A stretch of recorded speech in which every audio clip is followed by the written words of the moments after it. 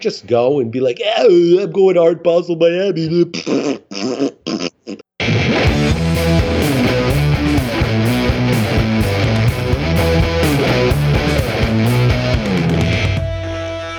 Oh, David, we're traveling back in time. Look at us. Yeah. God, what I would do to start over again. No, David and I want to drop in real quick before the episode just to let you know about upcoming exhibition in New York by our friend Colin Burns, who was a guest here on Gimme Babble a few episodes ago. And he has not had a solo show in New York in quite some time, and he has one coming up on June the 7th, right? Which is, what day of the week is that? That follows on a Thursday. Thursday, June 7th in New York at a place called the Storefront Projects. That's at 70 Orchard Street in New York in the Lower East Side. So if you're in the New York City area, which means Brooklyn, Queens, fuck it, Long Island. If you're in New Jersey, if you're in Hoboken, get on the fucking path. Go check out this show that Colin's going to be putting on, because it's going to be great.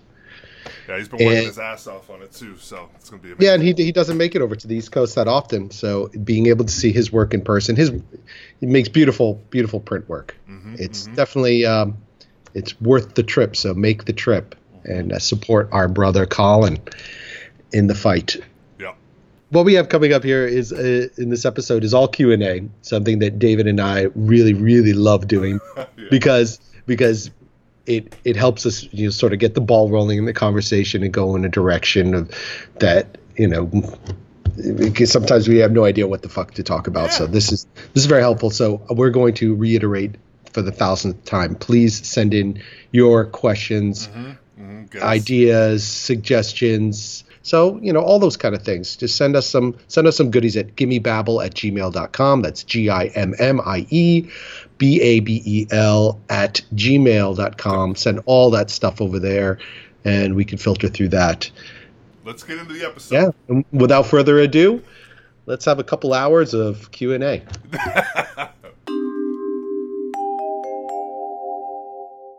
Hey, I did the most craziest thing that I've done it wasn't that crazy, but anyway. I'm Okay. I'm really, really tired. What a setup. I did something. This is how I meant to put it out there. I did something that I've never done in my entire life. Never done. And we've had these things since the late 80s or the mid 80s, and I put my coffee cup in the microwave the other day with a fucking spoon in it.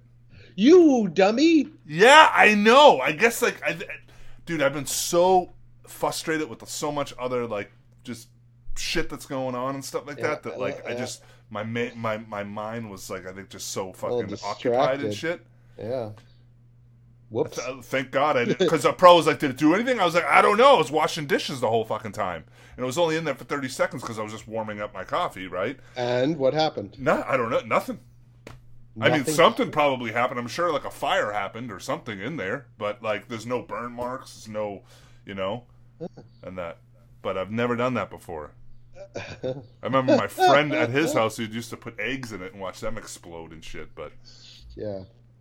But oh my God! Yeah, well, I guess you're lucky. Yeah, I am fucking lucky. Maybe you just have a shitty microwave. We've had it forever too. I bought that shit over fucking probably 15 years ago, dude. It's crazy. Wow, 30 seconds. It was a cheap ass one too, $100. Try 45 seconds. See what happens. Sorry, did you get a coffee on you? Yeah. Whoops. I know exactly. Try 2 minutes. Let's see what happens. Maybe your microwave is faulty. It's I'm sure it's supposed to explode, right? Well, or catch fire. Yeah, set a fire and lightning or some a spark, some shit, right? Yeah. Yeah. So I guess it wasn't in there long enough. Thank God or something. Oh my God, what a fucking idiot though. But yeah, that goes to show how much my fucking head has been just swimming. Yeah, man. You gotta filter some shit. You gotta calm down. You gotta clean house. You gotta sort yourself out, man. Jesus Christ! This is supposed to be a calm time for you. Well, I'll calm down when things fucking that's supposed to be happening happen, and when people tell me that they're doing something. Okay. So, anyway. Okay. Well, somebody hit a nerve there. So yes. let me open up. Let's start. Let's kick this off properly. Howdy do, sir. It looks like we listen. Last week's podcast was fucking amazing. That was great. I'm super psyched we got her on there, and we got a lot of good response too, which was really cool from it. Some people, yeah. I think that's that's what I want to. That's the caliber, right? That's people. I mean, that's interesting stuff. But we've been getting a lot of Q&As sent to us, so we've been those have been piling up now for 2 weeks, which is fantastic. That's awesome. I love it. I feel like we don't have to think about anything. Just keep sending those questions, so we don't have to come up with concepts. We don't have to come up with ideas for shows.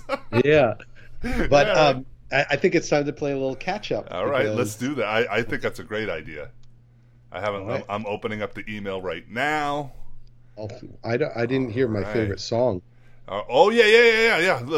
Let's we're gonna kick this off proper. We're gonna kick it off proper. All right, hold on 1 second now. 2, 3, 4, 5. Wait a second.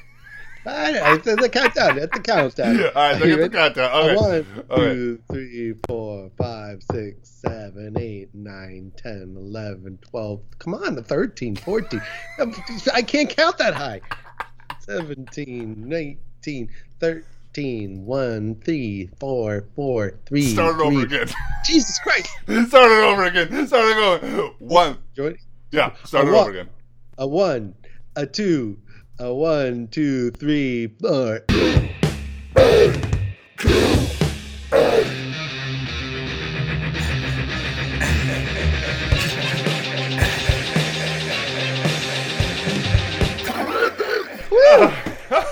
Oh yeah! There you go. All right. Super. Yeah, we have a pile of letters from you folks out there this excellent. Week. And we are. I like not reading any of them until the moment. Yeah. Well, you said you were telling me that we had some audio, so I didn't even. I'm really excited. Did you didn't listen to any of the audio yet? All right, great. Nothing. Yeah. I try not to read any of the emails. I don't want to be prepared. I like to be ready to go. Yeah, ready to rock. On the fly. Kling flong. All right. So where's the first one now? Is it Scott? First one should be Scott Holloway. It's in our inbox there. And we both know Scott. Scott's actually got a podcast too. Yeah, he does. What's Scott's podcast? It's the Painting Loft. The Painting Loft. So everybody check out Scott's podcast as well. Scott Holloway. He was somebody who was long time, right? I mean, we introduced through the old Strychnine crew, right? Yeah, I would think so. Yeah. I think that's how. Yeah. He's another victim of Strychnine. Yeah.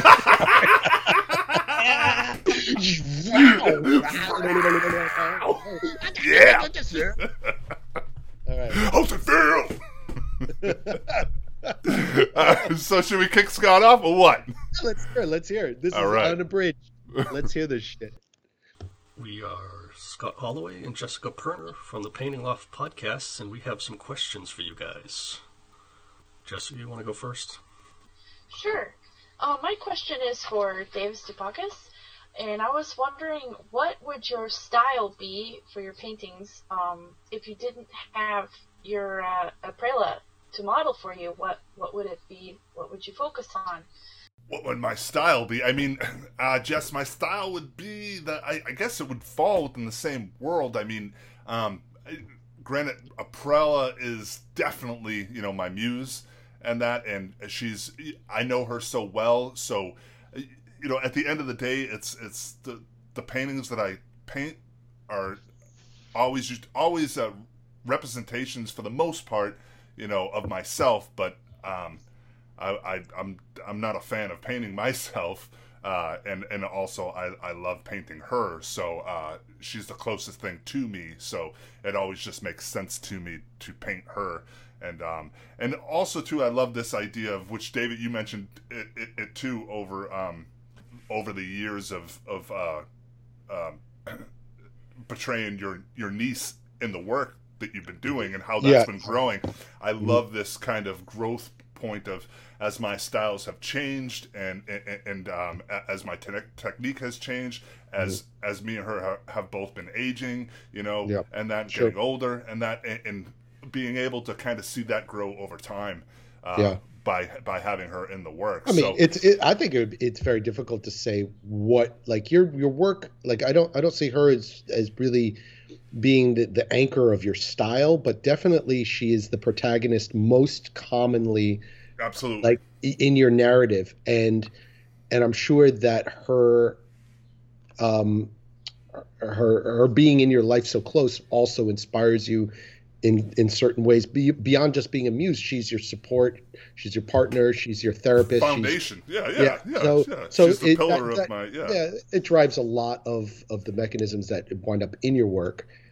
I mean, that's I think an impossible question to answer, because it's like asking, if you've never met your best friend, what where would you hang out if you weren't hanging out with your best friend, and I think your work would probably, I mean, my guess as a spectator would probably, I would notice only the difference in the character that is no longer. It's like if you lost the main character in a series and you'd be like, well, the series is still going, but it's not the same because absolutely. that main character is not driving it. I mean, it is really an impossible kind of, for me, a way to think, because with those paintings with her in them, they would just be empty. They'd be hollow. They wouldn't be those paintings are what they are because of her, because of my relationship with her, and because of us doing this journey together, Yeah, and the kind of person you are, I don't think I have a feeling that you'd find somebody would be drawn. Yeah, well, I mean, for the longest time, I was finding the old tintypes, and I was painting children from the old tintypes, and using that for reference. So you'd probably have to do a little more legwork. That's all. You'd have to do more homework, and finding people and models, and you'd have to go through all that kind of stuff. There would always be something, but what that something would be, I don't know. Well, yeah. Thanks, Jess. Yeah, that's a fair question. Yeah. I must say. Yeah. No, it's an interesting question, because it's something that I've never thought about before.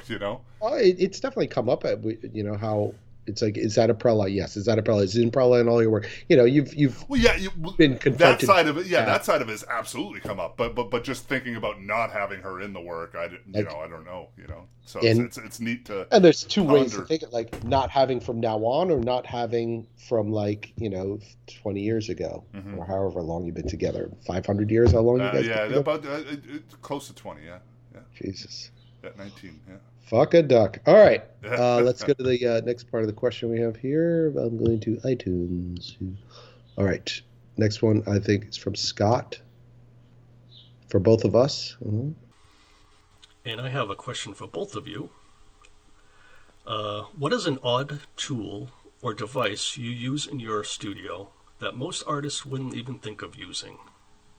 And you can follow me on patreon.com. Lol.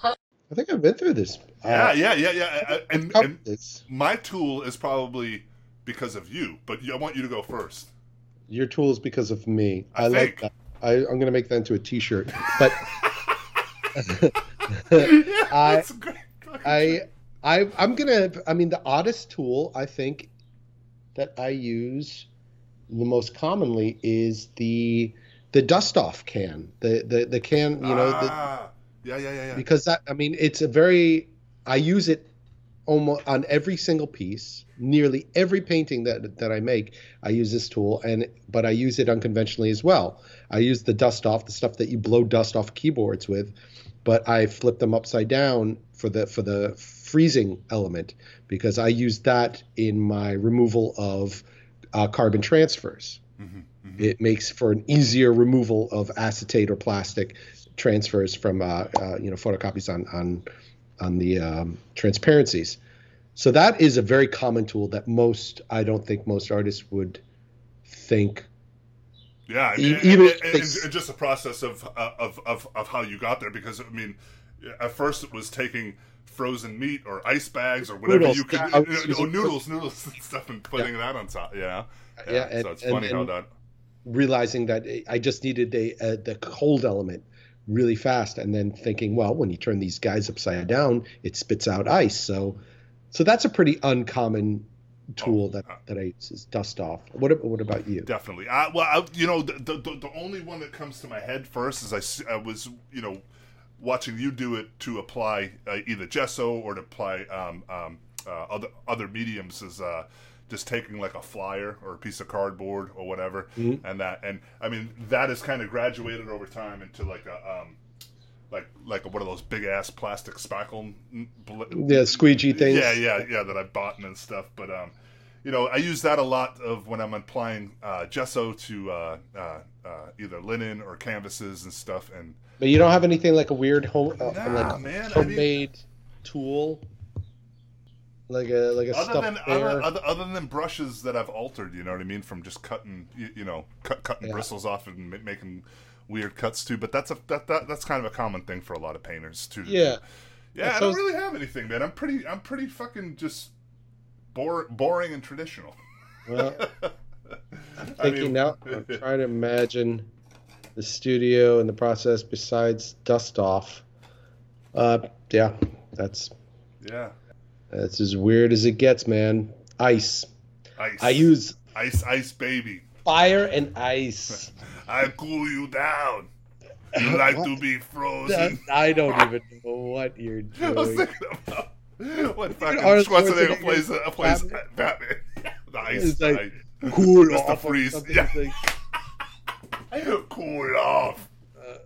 All right. Is that it? Is that it from them? Let's see. Yeah, that is it. Yeah. So we do a little post-production on getting those questions in. So, but thank you, Scott and Jess. Is it Jess? Jesus Jess, Christ. Yep, Scott and Jess. Thank you, Scott and Jess, for sending your questions. Really hope those are your names. No, I'm kidding. I know Scott. I know Jess. I don't think I've ever met Jess, but give their podcast a listen, because they talk about art. Yeah, a lot of art and stuff. So it's a good listen. All right, what else have we got? All right, down the pipe. So next one we got kicking is Dave Mahoney. Isn't it Maloney? Oh, that's me. Sorry, Dave. Dave Maloney. Ain't no Mahoney. I'm just fucking everybody's name up today. Alrighty. Oh, and it's another audio. Thanks, Dave. Let's kick it off, right? Here it is. Oh. Irish David here again. Hi guys, Irish David here again. This week I have 2 questions for you. So how do you balance working on art as professionally as you can whilst holding a job? I know Stupak has worked in construction, and Hawkbaum, you said you worked in bars. How did you have the time and energy to work on art? And any tips? And my second question is for Hawkbaum. So I work nights myself, and I'm just wondering what your schedule was like for creating art outside of work and how you managed it. Thanks very much, guys. Much love from Ireland here. Talk to you soon. Bye. All right, Dave. So it sounds like Dave's a bartender as well. Is that what he was saying? Well, he says he works nights. So nights as well. Okay. You could be a prostitute. Yeah. It's like, hey! So, Dave, while you're walking the streets at night, you got to be thinking about. Don't do that to Dave. Well, first of all, the first part of this question was balancing. How do you balance? Balance it, yeah. Right, balance, and how do you have the energy and stuff? You don't. You don't have the energy. You just keep working anyway. Yeah. I don't know. I don't know if you're working 5 days a week or what. As a bartender, maximum when it was like maybe 3 days to 4 days a week maximum. In the earlier years, I was doing it for like over 13 years, and then down to like 2 days a week, just work at weekends. So as far as finding the time, I just worked a job that was 2 to 3 days a week, making that money, getting that Skrilla in my pocket, and then working for the rest of the week on app. So, it is really no formula for making things work. I think the only real like clue into getting what it is that you want while working is by whatever it is, know what you want first. If you want to travel, if you want to make art, or whatever it is, you've got to find the work that leads to that, that somehow incorporates that and makes that happen. Maybe not right away, but over time it could, make that kind of stuff happen. Focus on that. Yeah. I like the idea too of just being able to set time. It's difficult at first, but even if you're only setting an hour to 2 hours a day aside to work on your work, I think it's way important, if you don't already, for anybody that doesn't already, definitely have an area set up so you don't have to set up every single time that you want to create, that you can just walk into a room, whether it's in your bedroom, if it's a drafting table, it's an easel, it's whatever the fuck it is, but there's something that's always right at your hand that you just can be able to grab the equipment and jump right into work. Because if you have to set up, you're never gonna take the time, because you go, oh fuck, it's frustrating. Set everything up, now I gotta get to work, all that stuff like that. But so it's like it's that thing where you just build and build and build over time, because what happens is at first putting in that hour of a day might be difficult when you have to go to work that night. However, you do that long enough, and you're like, oh god, yeah, okay, now I'm I'm in this rhythm, and I'm in this routine. It takes discipline. It takes a lot of discipline, and you have to. And you gotta give shit up. Yeah, like, and if you know the kind of person you are better than anybody. If you know that you're not good at keeping, like being able to just jump into do things, you have to follow a certain schedule. You have to make that schedule for yourself, and you have to follow it, rigorously, and just as much as you would follow your boss, making sure you show up at work, make sure you show up in the studio, make sure you get the work done when you have that free time. If you don't have energy, well, then, you got to drink more coffee, or you got to, try some cocaine, or you got to, well, you just gotta push yourself. I mean, there's no trap door. There's no secret to really getting it done. The energy is it comes in when it wants to. Sometimes you're exhausted. But the thing is, what I was saying about that whole side of like putting that hour in, then next thing you know, it's like, oh shit, that's easy. Okay, I can do an hour a day. Oh, now next thing I moved up to doing 2 hours a day before I have to go to work. Oh, now I'm doing 3 hours before I have to go to fucking work. And then it's just you get into that fucking routine of like, also, another thing that's easy is when you give up on other life activities outside of work, where it's just like, social life, which we've talked about that before. But and the other thing too, Dave, is hopefully your night job isn't something creatively. Like when I was doing construction, it was a lot much more easier, because I was just doing I was either being a painter, like painting buildings or whatever, like that kind of painter, with a roller type of thing, or else I was doing labor work, where I was just like moving cinder blocks or fucking sweeping, whatever it was on the job site. But what happened was that once I got into like either working for a sign company or especially when I was doing the video game stuff like that, that was really difficult, because you get so fucking burnt out because you're doing something creative, creative muscle all day long. And then it's like, now I gotta go home, and granted, this work that I'm doing at home is my own shit, but however, it's still like, I'm just fucking so burnt from drawing cartoons all day or whatever the fuck I was doing. And if you're depending on like how serious you are about art, whoever, you have to understand that your job, whatever your job is to pay the rent, is the temporary thing. So just focus heavily handed on your art. And you got to go to work, you got to pay the bills, you got to do all that. But that is temporary. And make sure you just nurture the art side. Even though that your job might fucking wear you out, make you tired. I know it's hard to work on your art before you go to your job. I used to hate doing that. If I had to work that evening, I would hardly get anything done during the day because I was just too anxious of the idea of going to work and like dreading the fucking the job. Because when I get into the art, that's kind of exhausting too, and I don't want I get worn out. I don't want to get started and then have to tear myself away. I understand that plight, but you have to fight through it. It's just a fact of fucking life. You gotta burn through that uncomfortable time to get yourself in a proper schedule and get yourself right.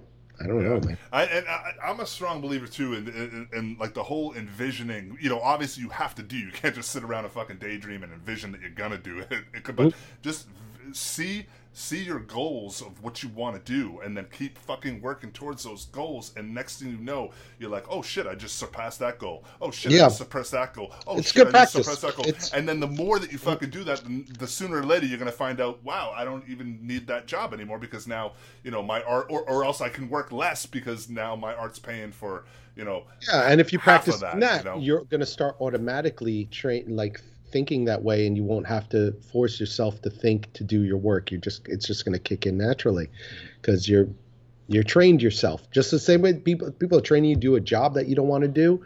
Train yourself to do the job you do want to do. That's right. And eventually that's just gonna take precedence, and it's gonna kick in. And if those goals do get met, and you get to be that person who's doing art for a living more, you're ready for it too. You're trained. And it's the best feeling in the world, man. And good fucking luck, man, because prostituting is really a hard job, and and it's not like being an artist isn't being a prostitute. I'll tell you. Shit. So you're getting your training done early. You're ready for the big time.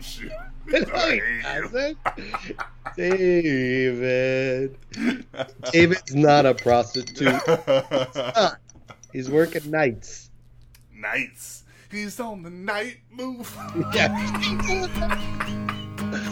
Dave, we love you. Thank you for sending more. Yeah, you're fucking awesome. Dave, send us more. You're the best, dude. And I love hearing your voice. Oh, God. That was great. All right, that might be it for audio questions, right? Yeah, I think that's it. That's all right, we so got. you will take over from here. All right, I'll take over. That was good, Dave. Oh, both Daves. Yeah. David. Good. Feeling good, looking good. It's a fucking David trifecta. Ba-boom! Bam. Okay, God. I don't want to do Cyril's yet because he's got 13 parts of his question. Fuck it. Let's go to Cyril. Next one. We're doing it in order. All right, let's go. Cyril is back. Cyril. Canada. Cyril. Hey, guys. Bop. Thanks for hitting my question last time. My favorite part was Dupaka saying he never had a supernatural experience, and 5 minutes later basically describing how he lived through a scene from Insidious. Just true. It's like you. I forget what I even said. Oh, he's talking about you. No, he's talking about you. My favorite part was Tupac saying, never had a supernatural experience, and then 5 minutes later, blah, blah, blah. Okay. Feel free to use whatever question you want to fill time. Some will be thoughtful, some will be total nonsense. My job doesn't have much room for creativity, so I keep a scratch pad on my desk when I need a quick mini creative outlet, and right now the outlet is writing questions. So take a fucking cue from Cyril here. He's just questions. Anything comes up in your mind, you're like, oh, universe, let us be your universe. I want to be your sounding board. Yeah. Okay, question number 1. We're just going to fucking go through them all. 1, have you accumulated art injuries over the years? Yes. Ooh, several. Yeah. Wrists. Yeah, you're all fucked up. I have tendonitis. I have golfer's elbow, and I have tennis elbow. And in both my left and my right arm, my left arm being my power arm, which I learned going to physical therapy. Wait a second. What arm is your power arm?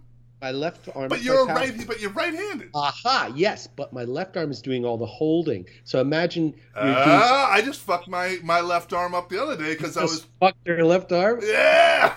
That's called a stranger. Listen. Okay, we'll talk about you call that the stranger? Is that what you said? No, that's what's it is called the stranger. I didn't come up with that name. Yeah, that's when you fall asleep on it and it goes numb. That's another. Anyway, moving the fuck on. Stranger. Yes. Yeah, so go. Injuries. But I didn't realize that. That happened to me the other day from fucking like holding the wood when I was manually mitering. You know. Yeah. Yeah. What? Oh my hand got so fucked up for like 3 days. My left hand. Yeah. Well, that was the holding hand. You know. Yeah, the gripper. The stranger danger. Yeah, the gripper. Stranger danger. Your stranger is the power. Or else the clamp. Not a clamp. It's not. Listen, yeah. Okay, so besides tendonitis, I have what other injuries? I don't know. I'll let you know in a few years if those chemicals. Well, you fucked your back up. But that wasn't really art related, though, was that? Well, I was because I was stealing a roll of mural photo paper from my school, and it was so heavy. And I threw my back out. Oh my god! Was it one of those giant long? Like it was like it was like the 20-foot fucking rolls. Yeah, it was much longer than that. Yes, god. that's not real. I mean, yeah, just my hands. My hands hurt. Yeah, my hands hurt all the time, and my eyesight's going too quicker than probably would be. Okay. Yeah. Did you don't have prescription? You just buy the bifocal ones, right?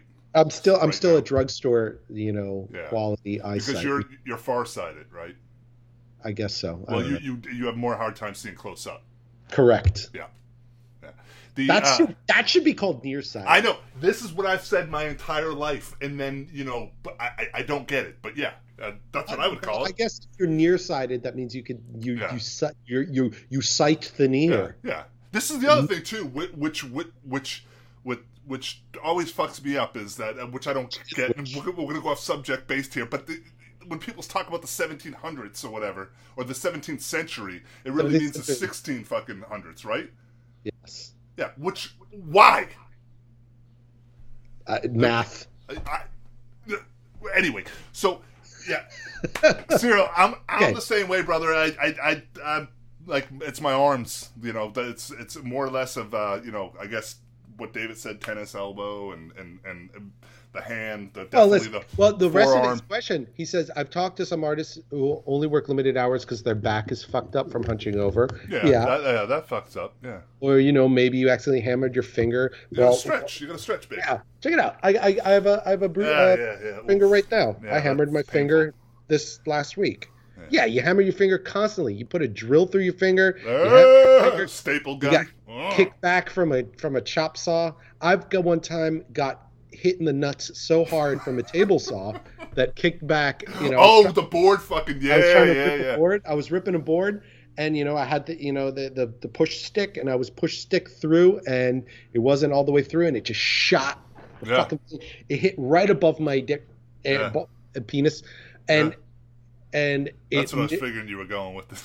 Yeah, it was very painful and very close. I had that happen with with the miter coming down and the fucking block coming. And I was wearing my safety glasses, thank God. But you should wear safety apparel. It fucking hit me right in the fucking forehead, almost knocked me the fuck out. I've gotten hit after the kickback stuff. It's dangerous. Yeah. A lot of times with the miters, like 1 out of 5 miter cuts is shooting across the room. So I wear my protective goggles. I've actually dented a few paintings too. I've put a couple marks on paintings because the studio's covered in paintings. So, sure. So fly off and ricochet and it's like a fucking pinball machine. It's wild in there. He's a pinball wizard, man. I've got to be. I don't know what a pinball wizard. It's got to be something. Who cares? Sure plays a mean pinball. Moving on. Where number 2? Where is? How do you think he does it? I don't know. Okay, that just. Okay. I'm just sorry. Jesus, Sir Elton. Where number 2 question? Where is the elevator? The elevator. Okay, I'm on P6 of a parking garage in my office and I can't find it. Okay, you fucking If I had one of Hawkmom's ladders, I wouldn't be in this mess. Okay, so he's just lost in a parking lot. Smart ass. That's fucking awesome. That's awesome. Where is the All right, elevator? question. I don't know what elevator. You're fuck. I It's to wonder the left. if you're To still the in the left. fucking garage. You're never gonna hear this. Go to the left. Number 3. What are some of the day jobs you had before? Okay, we've also covered this, but we could do this real quick. Day jobs. Stupakis. Let's start. Bagging groceries. Yes. Construction. Yes. Goddamn phone. Fucking Ow! Turn shit. your phone off. It's off. It comes through my computer. Deny. Listen. Day jobs. Day jobs. Bagging groceries. Construction. Working for a sign company. Video game. Working for a video game company. And then that was, I mean, sweeping floors, working for a muffin place when I was a little kid, so on, a lot. There's been a lot, but more or less of after doing the video game company, that was it. What about the fucking Blue Man? You're not gonna. Fucking Jesus Christ! Still, you Blue Man Group, Blue Man Group, yeah, Blue Man Group. Working at Blue Man Group, working on working on the stage, getting the stage all cleaned up and set up for the next show, and that was something that was the first job I landed in New York City when I first came here in 2000, and I still am involved with them. I still go there on Sundays to go there for an hour, so I can get out of the house, hang out with people, and then also it allows me to have a wood shop to work at. So there you go. There's some day jobs. Jesus Christ, I forgot about fucking Blue Man. Yeah, duh. So one of the longest jobs I've had. I know. Or it is the longest job I've had. God, day jobs. Before I became a working professional, I want to know. I want to go way back though, like way back. Yeah, my very first job was at a pizzeria. Okay, I didn't think I remember I got in a fight with my dad. No surprise there. And it was like the first summer after I was a senior in high school, and my dad was really mad. He's like, well, "Go get a job," and I was like, "Yeah, fine, fuck you," or something, And he's like, he was insulting me for not having work, so I hopped in the car just to get away. How old again? 17. 17. Okay, yeah, you should have had a job by then. Well, fuck you, man. All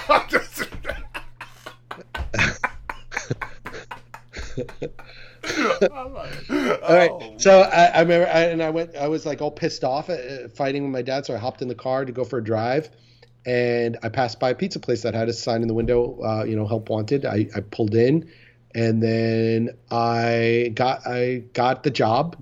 Like, when can you start? Like, I can start whenever. Come in tomorrow, okay? And then I went home and I stormed home. My dad's like, "Where were you?" I'm like, "I went out." And I got a job, Dad. That's much what I said. I'm like, "I went and got a job." He goes, "Really?" I'm like, "Yeah, I start tomorrow." Dick. Anyway, what are you gonna do with your life? I wanna rock! First job was Gigi's Pizza. After that, I was working through school. While I was in school, I worked, as a teacher's assistant and worked in the photo stock room. That's at the museum school? Yeah, at the museum school. And then after that, I was a barista.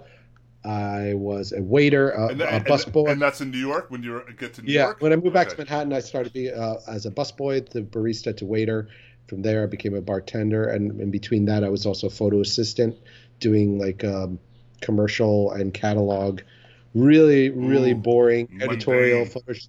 I mean, it was. I got to meet some really great photographers while doing the work, and I got to have some pretty cool interactions with people, like for editorial stuff, because a lot of time out in New York for like I got to photograph Bjork and get to do a photo shoot with some interesting people. Did you learn much on that job, as in just the like business stuff, or just the most useful piece of advice that I got was from one photographer named Frank Spinelli that I worked with. Don't do this. Was don't do this. Was it really? Yeah. Well, it was more specific to the case that the photographers I work for, we get close because we spend a lot of time together, and so they knew what I did on, for myself, my painting, photography, mixed media stuff, and judging by how they knew me and my work, they're saying, you know what, if you wind up doing this, you could make a lot of money, but you will have to put all your time into this kind of work, and so I was encouraged to not give up my work and continue this kind of stuff. Probably which, the best advice anybody could give somebody, not if they suck, though. If somebody sucks, good advice is to be like, maybe you should think about getting better. You could get, well, some people just don't get better. Some people just don't have good taste. That's fine. That's normal. It's not I'm not trying to be mean. I'm not trying to be elitist or a dick or anything, but just, sometimes people just are bad at it. Mm-hmm. They're just bad at it. Some people are bad cooks. Some people are bad singers. I can't sing for shit. Yeah. Doesn't mean I should practice. I got a beautiful voice. I shouldn't practice. Yeah, you've got a good voice. It's for opera. No, for phone sex. But it doesn't mean that you should tell somebody, keep practicing. It's almost like you're being mean to them. No. Yeah. Like, no. If someone's a bad gymnast, you tell them, stop. You're going to hurt yourself. Yeah, move on. Anyway. Yeah. Okay, speaking of moving on. Okay, so photographer assistant, bartender. I was a librarian at a photo stock imagery place for a short time, but that was just for the dental insurance. I barely went to work. I would clock in and I would sneak out the side door and go hang out at my friend's apartment down the street all day and then sneak back in the building and clock out. Yeah. I did that for 3 months. Speaking of dental insurance, I mean, we're going to go on all over the place, and we should keep to the point, but fuck it. You know what I love is the story about you bartering with art for things, and I love the dental bartering. Oh, well, that was my doctor barter. That was your doctor. I thought that was dental. Yeah. That was your doctor. No. That was my doctor. Dr. Isaacs in New York. He did Mercer Medical. He did that with quite a few. There was like Andre Serrano. Do you know Andre Serrano? He became famous for Piss Christ. Yes, of course. Yeah. He did Metallica's album and all that shit. Well, yeah, he was at the doctor's office across from me. Eric Kroll. You know the painter Eric Kroll? I probably know the work. You would know his work. I think his wife was there was a lot of artists that he bartered for medical stuff. Of course, for certain procedures came to be, you couldn't do it, but doctor's visits, prescriptions, and tests and stuff like that. STD test, penicillin. Medicine. All the good stuff. That's great, though. That's great. To be, because I wish more people did that, I wish more people had the passion and love for art, so you'd be like, oh, look, I can't afford to pay you, but I got a painting, or whatever for you. I mean, he wasn't the best doctor, at the same time. It was very revolving door, kind of situation. You're in, and they get you out quicker than you got in. You wait for an hour, and then you look great. What? My fucking leg's hanging off. No, you're fine. Don't do this. Don't do this. Don't do that. Don't do this. Don't do that. Wear a condom. Get out. That's it. A lot of sexual. This is. Anyway, moving on. Next question. Moving on. What are your biggest time bandits when you are trying to focus on work? I love that. Video games, social media, answering these questions. Well, that is a smart ass. Time bandit, steal, time thief. What's your biggest time thief? Nothing. I mean, honestly, really nothing. I mean, every once in a while, fucking having the computer too close to the painting, you can definitely find yourself, did somebody email me? Somebody, what's going on Facebook, whatever. But I still, even that being said, I'm pretty good at it. I don't really get too caught up with that shit. So, and then when I do watch a movie, it's justified because I've worked all day. So, it's time to eat food and watch The Simpsons or something, Yeah, true. Yeah. I mean, for me, same thing with the social media thing too. I mean, my biggest time thief, I think, is when I have to do things to try to, pay the bills, like making promotion. Yeah, but that's not a time fucking thief. That's work. I try to incorporate that with, I don't try to make that as close as possible to me being in it absolutely is. I mean, it's a huge extension of you. But at the same time, if I didn't have to sell my work, I wouldn't be doing as much of that. So, that is a bit of a time thief. I guess fair to say the garden right now that the weather's nice, I find that if I go outside, I don't want to go back inside for a while. And I sit in my garden, I clear. You really enjoy sitting out there and just relaxing. Yeah, taking care, cleaning up the area, getting rid of debris and just making it pretty and nice, and then just, feeding the birds and squirrels. Yeah. My favorite squirrel, his name's Fleabag. He comes by every day, and Fleabag. That's great. Yeah, Juliet said he looks like he has a rancid vagina, but I don't think he has an infection, and I'm not allowed to touch him, and he's not allowed in the house. But he's the squirrel we're talking about. Yeah, this is the squirrel. He comes up to the door, and he'll be like at the door, like standing on his hind legs, waiting for me to come out. Like, yeah, Fleabag. That's great. Yeah, and so I guess that right now the garden is my biggest time thief. Yeah, I mean, there's other like fucking doing laundry, other shit like that, or washing dishes, whatever. I procrastinate constantly, and I train myself. We talk about training. I train myself to, when I'm doing something that I don't want to do anymore, I start doing something that I do want to do, which is usually related somehow to creating some other art. Yeah. So fuck it. Yeah. No, very little thieves in my den. Mm-hmm. Okay, so that's that. Let's see what else. Thieves. Yeah, fucking. It takes practice. Number 5. If you were a professional wrestler, what would your walkout music be? Oh, fucking yeah! I like this one. Okay. Jesus. That's loaded. I know that's a tough one. Because would you want to do something that's like just really fucked up, or you want to do something that's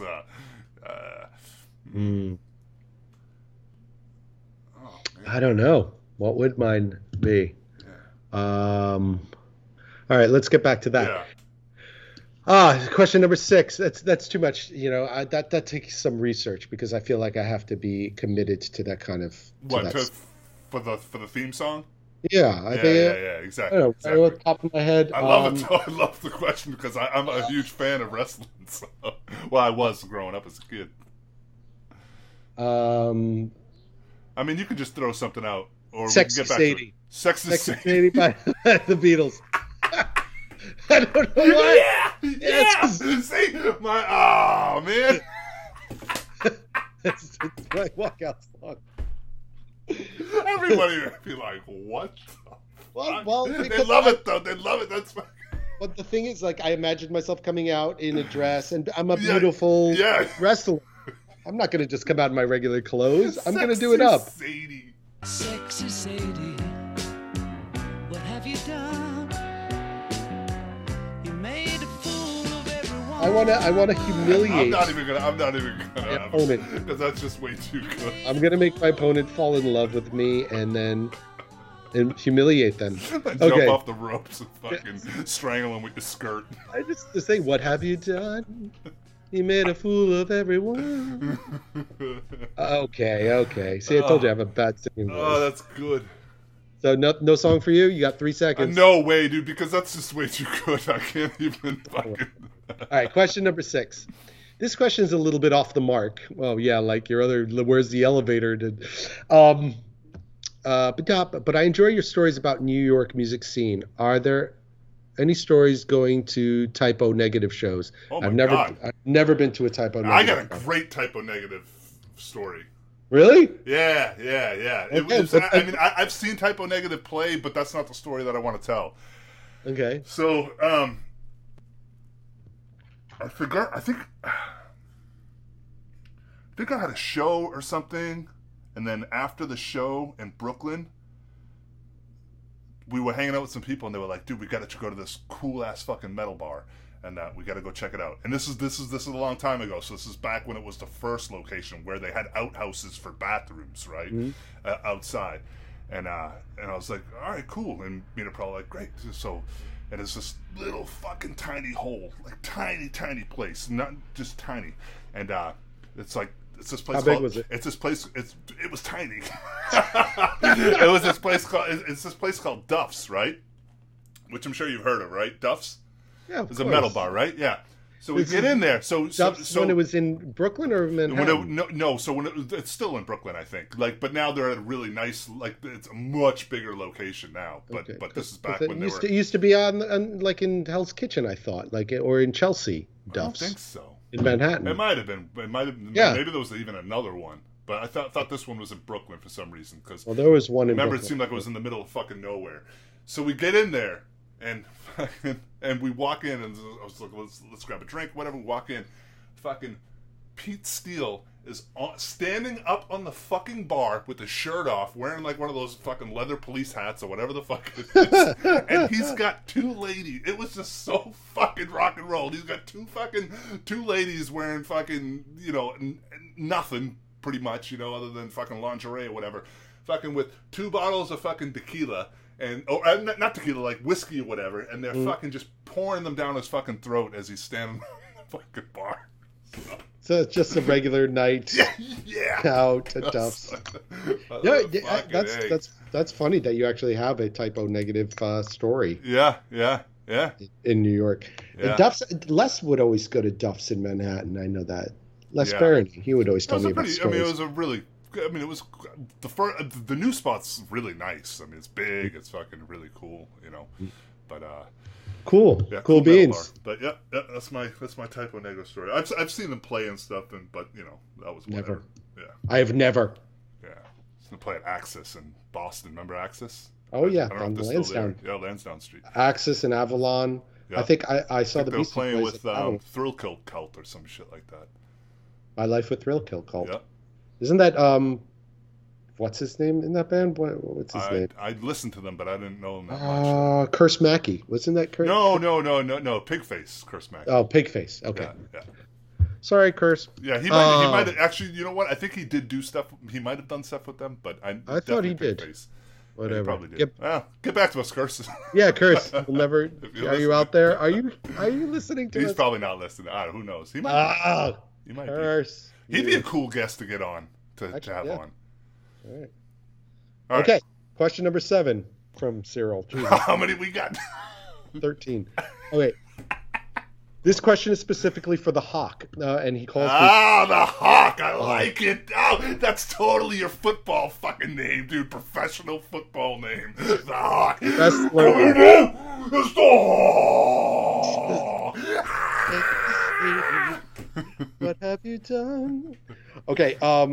I enjoy your web store with reasonably priced small original art pieces. I think it's a great way for people to get a piece of original art. I agree. Not just prints if they're new to it and they are not ready to pull together a 4 or 5 figure piece. Has this been a successful endeavor? I will let you know when I'm dead. No, the store has certainly helped keep me, keep the lights on for the most part. It is very nickel and diming, because I keep stuff on that store very affordable. I don't like to have anything above, like I've gone above 500 a few times. Yeah. But it's not really the right venue, I think, for higher price work because, people who spend that much money on work usually like to see them in person. Artwork on the internet is very difficult to gauge. And a lot of my work is difficult to photograph, like from iridescence and golds and textures and stuff like that. It's so hard to get across. So when I do a piece and photograph it and like, oh, I want $700 for this, it's just very hard to sell. So for the smaller, cheaper works, yes, it's been successful in that I've been able to sort of broaden my demographic of collectors and get small works out there. And it's also challenged me a lot to become creative with small works, like maintaining a shop while not, losing focus on progressing the work, growing and moving forward and not just focusing on making money, which can be very difficult when you're living from hand to mouth. And it being June 1st today, I feel it more than ever on any other day of the month that like, fuck, shit. Okay. It's time to start over. All right. Got the rent paid and now you got to get back on the fucking horse and push it. I guess long story short, yes, it has been successful to that point, but it's a very limited thing. I don't see my retirement on this kind of stuff. I just see like being able to sort of make my work available to broader range of people who can't. I'm repeating myself now, but just keeping me creative with sculpture and stuff like that. So, because I used to like really poo-poo prints. I used to hate the idea of prints because I thought of them as like overhyped posters, like Corvette or Christie Brinkley or And to be fair though, there's some straight up prints that you're doing, but a lot of times, a lot of your prints are also embellished, or you're doing the waxing, or you're taking them to another level of just Yeah, my prints definitely, since I got a printer and started moving towards digital, I've been experimenting a lot with making prints, limited editions and whatnot. But that whole concept kind of like sends my head spinning.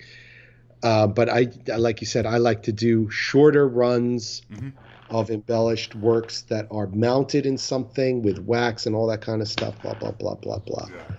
Yeah. But having that shop keeps me on my toes. Yeah. That's what I would think too. And that's kind of even what I find with myself. I mean, I'm getting ready to try to roll out something as well, where it's like trying to do something at least once a week that'll allow me to kind of just be getting other shit out there as I'm working on these bigger things, that take much longer to do, So yeah. And I like I like the idea of things being special. I don't like repetitive. I don't like things being too mass produced, and but you start exploring cool papers and inks and blah blah blah blah blah. Okay, getting off subject there. Yeah, number 8. Boing. What is your worst art biz story, or perhaps most bizarre or shady? Like maybe some guy said he wanted to be your agent, and then you went to check the office, and it was some guy who had moved his desk into a shitter at a Chevron station. Okay, what is your shadiest? I got a great one. I'm actually still going through it right now. I submitted a gallery approached me out in Hampton, what the Hamptons? Is that what it is? Up the fancy part of fucking Long New York? Island? Yeah, East Hampton. Yeah. The Hamptons asked me to be a part of their show. Gallery closed up shop, disappeared. My painting, whether it sold, it didn't sell. I have no idea. You never got a painting back? My painting's gone. What's the name of this gallery? Can't get in touch with them. I will find the name of it, and then I will put it. Did you talk to? Did you? Were you on no, the phone? I texted. So one of the artists that helped curate the show, I've been in contact with her. I have to contact her again.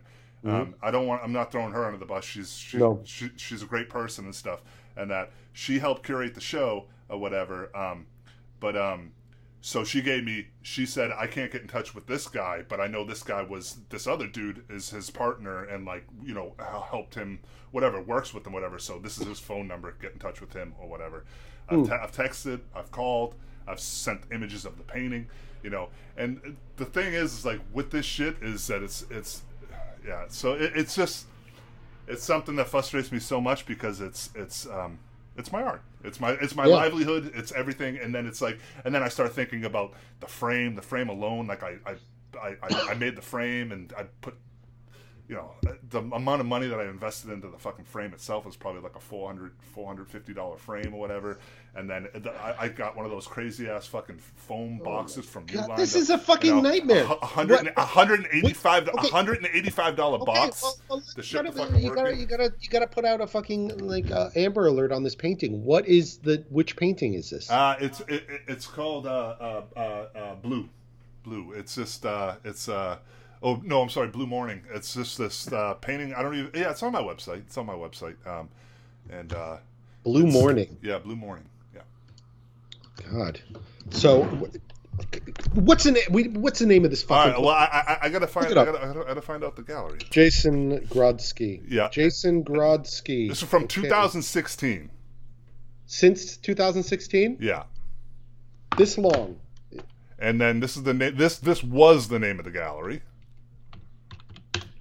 Ryzen Gallery or some shit like that. Jason Grodsky at the Ryzen Gallery. I've heard of Ryzen Gallery. Yeah. Well, they don't exist anymore. They don't. So, it's I'm gonna throw something else out again about it, and then I guess I have to take legal action or some shit like that. What's that? What are you going to throw out there? I'll have to take legal action. I don't know what whether it's to get your work back. Yeah. I don't know what goes through people's heads. They should just reach out to these people and let them have their work back. Whatever. And okay. I know other artists that have shown with them that had solo shows and shit. And I do need to reach out to some of those artists and see what if they still have a relationship with them, if not, or what figure that shit out. Yeah. But again, it's my livelihood. So it's well, that's a horror story for you. Yeah, so that's mine, I guess. Yeah, so that's my most recent one, I guess. Yeah. My story is it lasts 10 years and no. I'm not even going to talk about that one. But there was one time when I was just starting out in New York, I had my work was mentioned in the back of I had I submitted to not a contest or whatever to have your work in the back of Art News, in a listing, an artist listing. Yeah. And I got chosen, so I had my art popped up in the back of Art News. Yeah, it's good. I mean, it's whatever. And I got contacted by a woman in Midtown who had 40-something street. There used to be a lot of galleries on 44th Street or something like that, or 72nd Street. This is before Chelsea? Yeah, well, this is before Chelsea. This one, Soho was still the place. Yeah, the place. But it was also over on 70-something Street. There was a bunch of galleries, mostly vanity galleries or something like that, where you pay money to be a part of. But And this before I had any artist representation, or before I had any, before I met Les Barony, before I was, before I really made my bones. Mm-hmm. So I got contacted by this lady who said she wanted to offer me her space to do a solo show. Mm-hmm. And would I be interested? She's got a street. You're like, fuck yeah. It's right across the street from a gallery that I paid to be a part of, because I was doing the vanity gallery just, out of, just to keep practice, because I knew I was paying some money to sort of put myself into a show, but it did give me the opportunity to learn what to expect and blah, blah, blah. And just practice, practice, And so she wanted to meet, said she had a second floor gallery, windows on the street, blah, blah. I'd love to meet and talk about it. So I went to her place, and it was how's it going? The windows were, all on the second floor up, all windows, across. It looked really nice. It was nighttime, so the place was dark. The lights were down. Oh boy. Blah blah. And she's talking. I went with my friend. Actually, I wasn't alone, so it wasn't super creepy. Okay. But she's talking. Here's my idea. I'd like to give you a show. Blah, blah, blah. In your skin. It'd be great. We'll put out the invitations. I'll handle all the stuff with the get the people in here. Blah blah. And at some point, there was a room off to the side where it was obvious that she lived there as well, but somebody was watching TV, and I got a glimpse into the door, and it was an older man with no shirt, with pot belly. Just watching porn. Just watching regular TV, but it was what is this shirtless dude? Maybe you could turn the TV off if somebody's trying to have a meeting. Yeah. It's right away, that was the first sign. It's something's weird, very unprofessional, or something was shady. And then she's talking. She's like, listen, I have to go to Europe tomorrow, but I'll be back in 4 months. But in order to get this going, I would need to get money up front to get this show started. Yeah. And I'm like, okay, and how much? She was I'll leave you the key to the gallery. I will need $8,000 by tomorrow. I'm like, right away, I was my everything dropped. My expectations, my enthusiasm, my excitement just dropped. And I was okay, I realized, okay, it's a fucking scam. Yeah. She's obviously scamming me. Yeah. Oh, I'm going to Europe tomorrow, so I need the money by tomorrow, blah, bullshit kind of thing. If you can get me a check for $8,000, I'm like, $8,000? And I said to her, I said, well, because we've been talking like for a good 20 minutes. I said, look at me. Look at me. And this is back when I was like 26, 27 years old or something like that. You know, I think I had bleach white hair. Yeah. I was skinny boy, you know. I'm like, you think I have fucking $8,000? Are you crazy? I said, this is ridiculous. I said, you know what? Thank you very much for your time. Thank you for wasting my fucking time. Yeah, I mean, that was it. I was like, that was it. And I walked out with my friend. We're like, so okay. you didn't think it was a good deal? So I gave her $10,000 instead. Yeah. And I said it's a bargain. And now I'm super famous, and you can see my work at the Metropolitan Museum of Art. You dick. How crazy is that?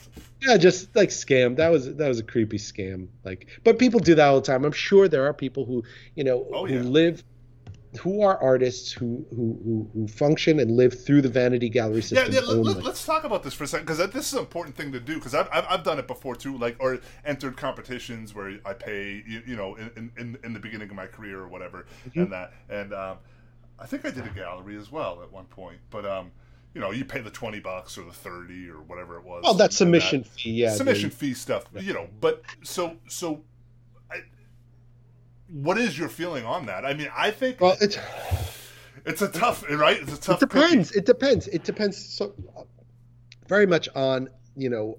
First of all, vanity. I'm not 100% against the idea of vanity galleries, because everybody needs a place. And to clarify, what is a vanity gallery? Vanity gallery is a gallery that you pay money to hang your work on. You're pretty much paying for real estate. So it's usually a group artists, like a group show, or one person, and you pay for the monthly fee, you know, however much they charge to show. And you wind up becoming responsible usually for watching the gallery sitting, for, you know, handling, you know, sometimes they will supply the booze for the opening night, you know, but that's it.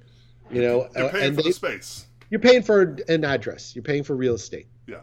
And 4 walls and fucking some electric. And that's it. And usually it is, you know, a group show.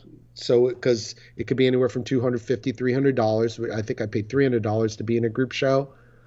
Or you could pay like, you know, $2,000, $3,000 to have a whole month kind of thing. That's a lot of money. That's a lot of money, but that's what, if you've got most people who do that kind of stuff usually are like on the beginning end, you know, of their career, so they're not equipped, they're not ready to like make that money back, or you know. But let me ask you this question though. So when you're doing a vanity gallery thing, an idea like that. Now, if you were to rent the whole space for the whole month, now are you getting 100% of the proceeds?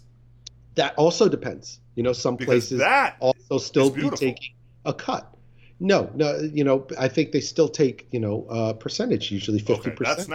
That's not beautiful. No, it's not. But because then you're doing all the work as well as trying to sell the work, or hiring somebody else to sell your work, as well as paying for the space.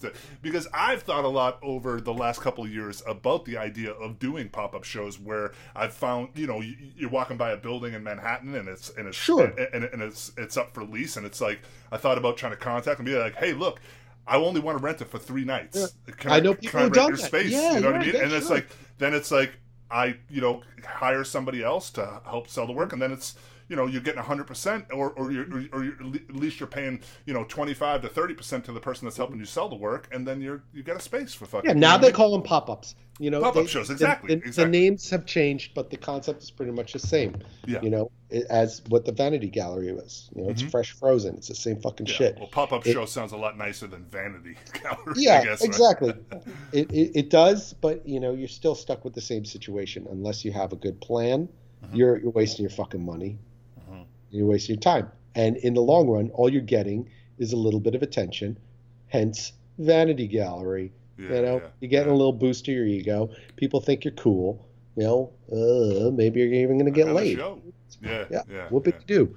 But there are ways, of course, if you got money already and you got a plan, you got a mailing list, buyers, you need a spot to congregate enough collectors in a spot.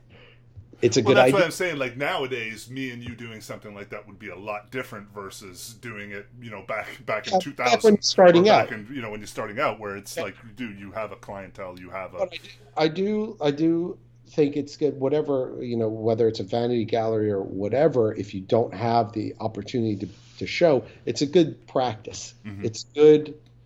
It's a great waste of money. It's the best way to waste your money. If you're starting out, you want to. So how do you feel? How do you feel about juried shows? Is that juried shows? Well, I don't know, man. There are different tiers of it. I think the majority of these juried shows are just moneymakers, like art fairs. Mm-hmm. All these art fairs, all these satellite art fairs, they don't give a fuck about art. It's not about a revolution of art. It's about making fucking money. Yeah. It's about selling booths. They sell the booth. The same thing like these juried shows. They sell the submission. They get 10,000 submitters or 1,000 submitters, and everyone's paying $30 fucking, and then they pick 20 people, and they have a show, lippity-doo-dah, and all the proceeds go towards doing the opening. And if they sell anything, which they probably don't, they don't push during the show. No. Fucking like, no, it's just giving you the space. Opening, boom, and it's again, it depends on there's probably a small percentage of these jury shows that are reputable, that people actually look at with some some legitimacy, but I think for the most part they're just moneymakers for young artists who are looking to get some recognition. They're preying on and exploiting on artists who need some recognition. But do you feel that the exposure is something that's like, because I mean, doing something like Scope, I mean, I don't know. But if you go with a plan, if you just go and be like, I'm going to Art Basel Miami, you're gonna come back with AIDS and nothing, and you whoopity-doo. You could brag about it on Instagram. Yeah. You could be like, I'm at the beach having a Cuban coffee. Oh, you're the coolest piece of shit in the world. Oh, check me out. I trashed my room. And I got AIDS again. It is good for that. Whoopity-doo-dah. You might get a couple more followers and likes and bullshit. Yeah. But for the most part, if you're not going with a real plan, you're wasting your fucking time and money too. And you're going to be able to be like, you're going for bragging rights. For bragging rights, yeah, exactly. Which is like useless, pointless, garbage. Who gives a shit, But, if you do go with like, okay, I've got a mailing list, I've got a demographic of people, I've got a promo thing set up. You go with armed to the teeth with your gear, with good art. You're going to have a good show. Yeah. You're going to have a good, strong booth. You got that planned out. Yeah. If you go in there with the mindset to fucking work and not going there with the mindset to party and fucking and to be a socialite, but or the thing is, to get certain photos fucking. You need some of that. You need some of that too, because that's the only way to get ahead in that kind of business too. If you don't have the one outlandish artist or the cool dealer who's dressed sharp, or who is also seen at the DJ party afterwards, that shit thrives on that shit. Yeah. But it's just like flies chasing shit. And this is my personal opinion. It's not necessarily what it is. Only through my rose-tinted glasses do I see it this way. That it is just a money-making fucking machine for people who want to be involved in cultural art and stuff, and be like, well, this is so hip and cool and blah blah, and fashion and I can't even come up with a better adjective. It's that's what it's good for. Yeah, too, with that side of it again, to not beat this to fucking death, but I think, like you said, it's like a lot of the satellite ones. You're gonna find a lot more of that. I'm sure. When you have thing like Scope and what the fuck is the hugest one? There's Pulse, Aqua. No, but what's the biggest one there? Fucking Art Basel. Art Basel. So it's like you're definitely gonna have collectors going fucking through there that are serious. They look forward to going every fucking year. They're going there with the idea that they're gonna spend money on fucking sometimes and they're multi-million-dollar paintings or whatever. Hoping to go and check out some of the satellite fairs and pick up one of those, do some cherry picking and pick somebody who's standing out, who might be up and coming or who might be really good and fucking cheap and take advantage of that. Because they're inexpensive, because they're in the satellite fair. And some of the satellite fairs, they do have the energy and the excitement still. They're not quite as embittered and tainted because they're still, thrilled at the fact that they're in Miami Beach, and people, are paying attention to them. Sure, South of France, or whatever. Anyways, we could fucking do a whole episode on this. Let's. We still got a lot of fucking questions. We're still on Cyril's questions here. Cyril, you dick. I love you. I'm never going to get invited to any art fairs now. That's okay. Fuck you, art fairs. I don't want to go to your art fairs. Well, you've done quite a few of them, probably to fill your lifetime. So a lot of them, But that's the only way for them to work. It has to be consistent. And you have to be present, and you have to be fucking, I don't know. Yeah. We're going down the road. Right, I'm not going there. Number 9. Jesus. Number 9. Has anyone ever offered you sexual favors in exchange for art? Yeah. And if so, was that when you realized you made it? First of all, yes. Moving on. Not specifically in exchange for art, but art and sex are intertwined. So fuck yeah. I definitely yes. And that's not when I realized I made it. That's when I realized I needed to trade art with my doctor for penicillin. Okay, number 10. Next question. Hawk. Will there ever be a life-size Baba Yaga house? Yes, there will. There is already like a child-size one that I've been working on for a few years, but I've never attached the feet or finished it. But it's definitely, I know. I remember them feet. Them feet. Funky legs. Yeah. Yes, it definitely will be. And it's just made a matter from bronze.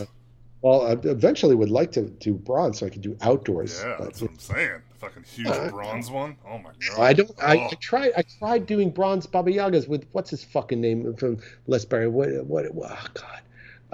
his name? Oh, I know who you're talking about, but I don't know his name. What's his name? I'll never guess it. I keep wanting to say Sean, but it's not. Yeah, I gave him 3 Baba Yaga houses as references. This is right before I left New York, and he's like, maybe later. I keep trying reaching out to him over the years, and he never fucking got back to me. He was going to help me with the project to do Baba Yagas in bronze. But anyway, yes. Number 11. If I want to display some nice art in my house, what kind of materials should I look for to ensure it doesn't get fucked up by sun over time and will be able to last for generations? Don't hang it in direct sunlight. Don't hang anything in the sunlight. Yeah, don't hang it in direct sunlight. And just, That's make sure you get good hangers. But yeah, you never hang it in sunlight.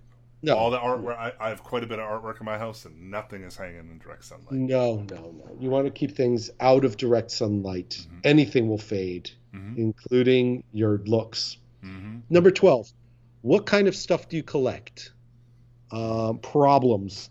And I collect. I didn't even realize you were going there. Boats. You collected boats at one time. I do. I collect boats. I have boats, bird cages. I collect French horns, and I collect dust. Yeah. My new venture has been swords, but I only got 2 of them.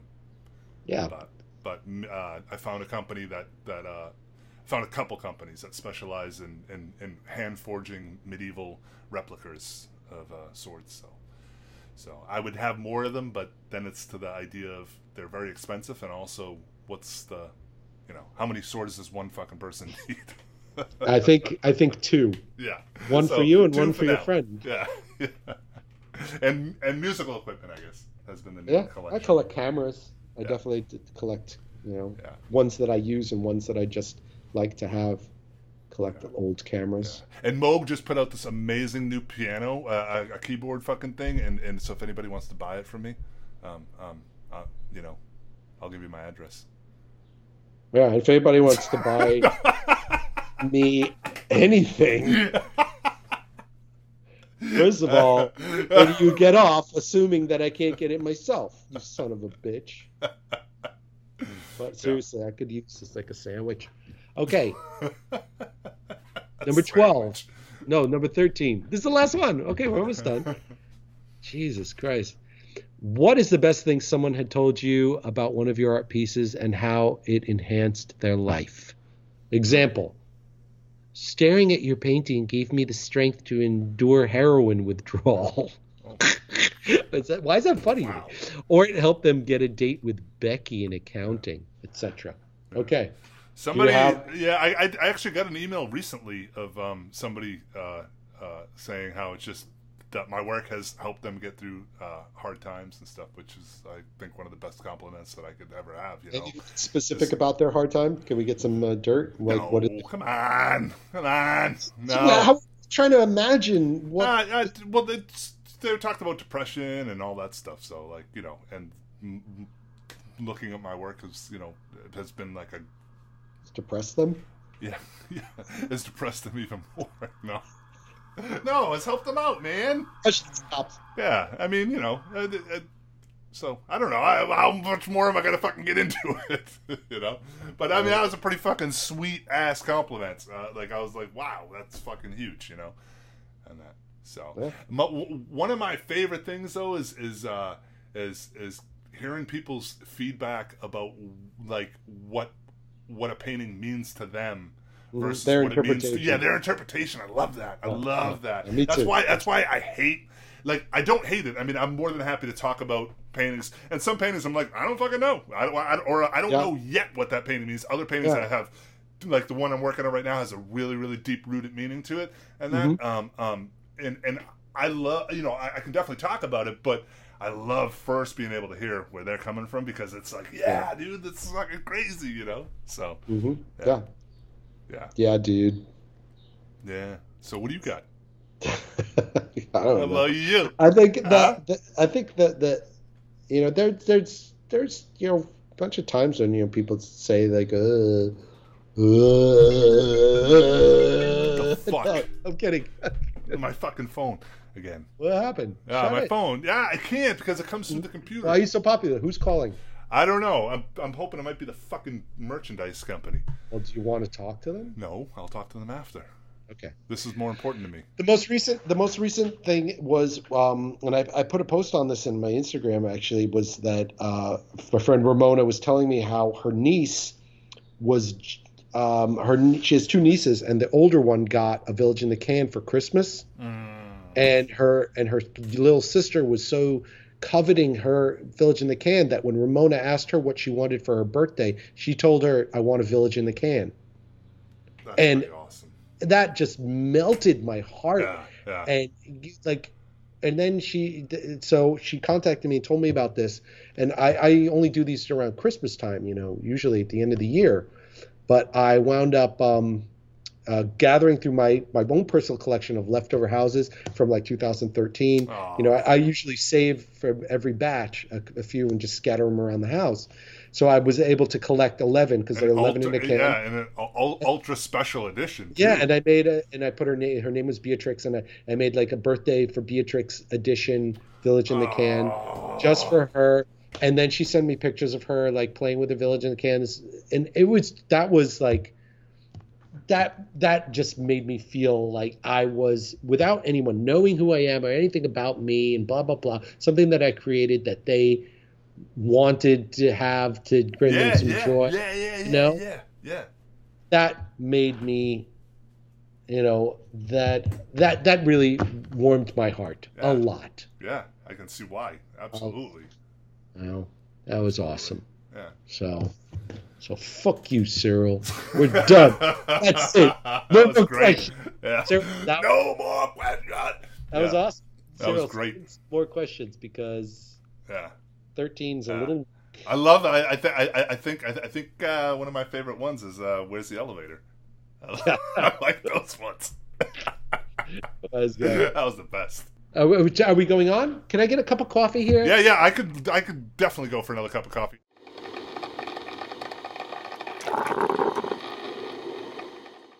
All right, moving on. Right? Are we moving on? Gotta keep on moving. Let's get it. Come on.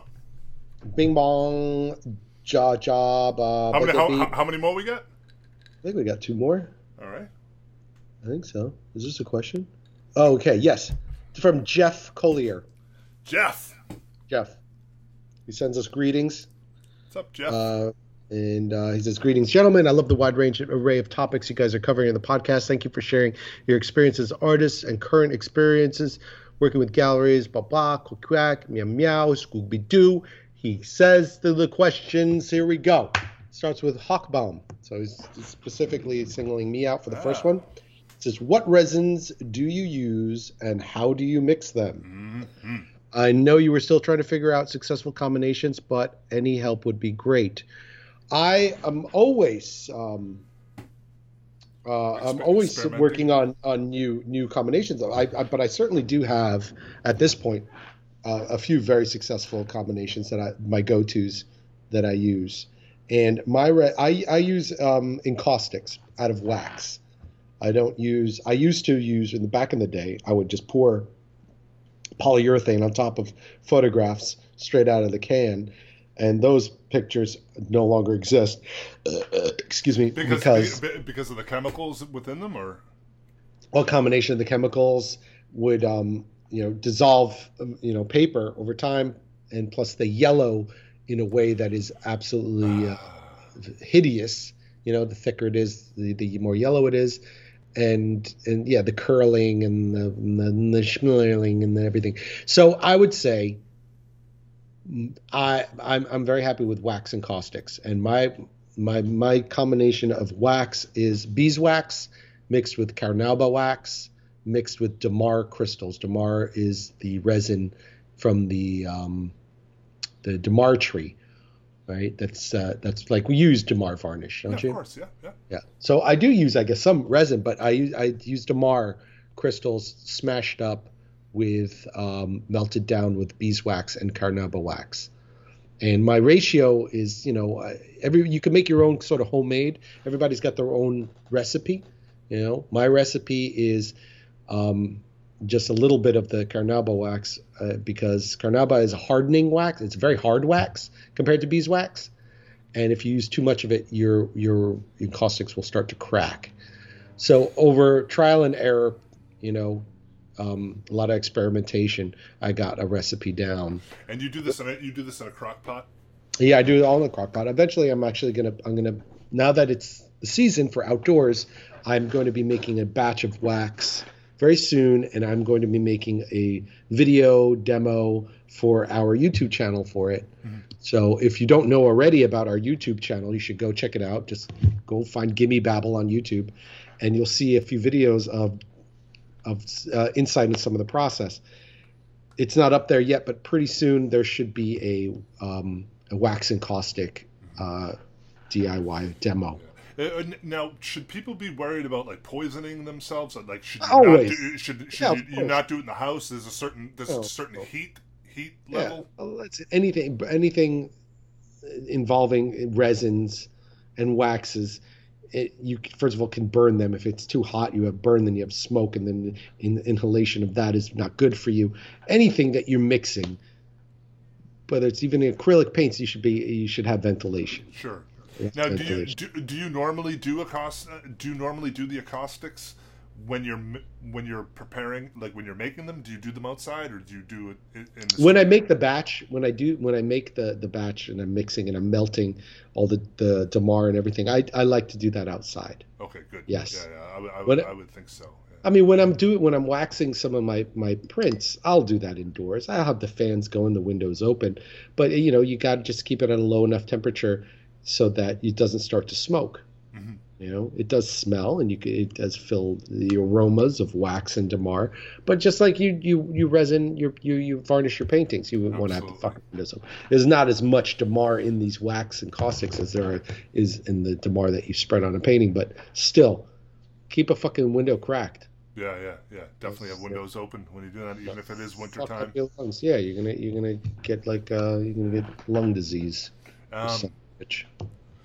So is there a certain I'm not saying that, but have you written down ratios before, or is it? Oh, yeah. Or is it? Okay. Oh, I know it's all written down. Okay, It's like per pound. Usually the beeswax comes in bricks, and that's usually about a pound. And so I have, or 3 pounds. I have it written down my recipe. Yeah. It's like 0.05 amount of certain things in grams. I've got one of those digital scales that you use to like measure weed and cocaine on. You know, it's got that for my wax and my Damar. Yeah. And you measure it out. But it's fun because you can come up with your own recipes, and you can make waxes that get really, really hard, and then you can have like crackling waxes and stuff like that. Or you can make much softer waxes if you want to use it for like for painting. You know, for using it as a painting medium, because you could paint with encaustics too, and those are better when they're softer. Mm-hmm. So it's all up to your taste. I use them as instead of glass, in lieu of glass, I like to use wax, and it's a lot less intrusive to the paper. You know, I always size my paper first too, by the way, which means I put a layer of PVA glue on top of everything. Yeah. That not only is another like layer of protection, but it's also something to keep the paper from getting absorbed with wax, you know, or canvas, whatever you're working with. Because once you put the wax down, whatever, if it's porous at all, it's going to suck it all up. Yeah. You're not going to get that sort of that layer, that thin layer on top. You're going to just get sort of a waxy surface rather than like a coat of wax. Now the PVA that you coat it with first, when you size it, that doesn't leave a sticky residue or anything? It doesn't leave a residue. It's clear. It dries clear. It's water activatable, so if it gets anything wet on top, if you put anything with water based on top of that, it will reactivate the glue, and the glue will come back to life. So you got to be careful with that. But when you're applying something like a hot wax, which hardens pretty quick. I mean, it starts to harden as soon as you take it off the brush out of the pot. You know, it's worked for me so far. Yeah. Well, it was just. I mean, I use PVA as well when you size linen or canvases, you know, to be able to seal them and stuff. So, you know, I was just saying more for other people listening. Yeah, well, I wouldn't use PVA as a final coat because that leaves the surface very vulnerable, because any moisture is going to get that glue back to life, which is good for when you're like mounting and you mismount a precious paper. You can actually save it if you wet it. I've had a few close calls where PVA has saved my life. Yeah. Or saved the work, whatever. My life is over. All right. Moving on to Stupakis. He wants to know, what add-ins do you use for your oil, liquid, linseed oil, safflower oil, etc.? He wants to know what add-ins you use for I've used them all, but for doing an underpainting at this point, I will use a lot of not a lot. I will use terps here and there and that just to get really, really thin, to break down the paint and get really thin coverage and that over things. Especially like in the case that I'm working right now, the panel is definitely very exorbitant for some reason, and it's a different panel than I'm used to using. But and then after that, it's pretty much all linseed oil that I use if I cut the paint with anything, because you know, what happens with the terps is that the terps will obviously it's going to thin out the oil and that, and you're going to get a much different kind of coverage of it, and also terps will break down the paint, which you don't want to happen. You know, it'll over time. Over time it'll definitely. Do you ever mix Galcoid in with your Galcoid? With I hate it though, because the Galcoid, what it is it's just, it gets so tacky so quick. Yeah. And it's like moving gum around, you know. Yeah, it's like jelly. It's gross.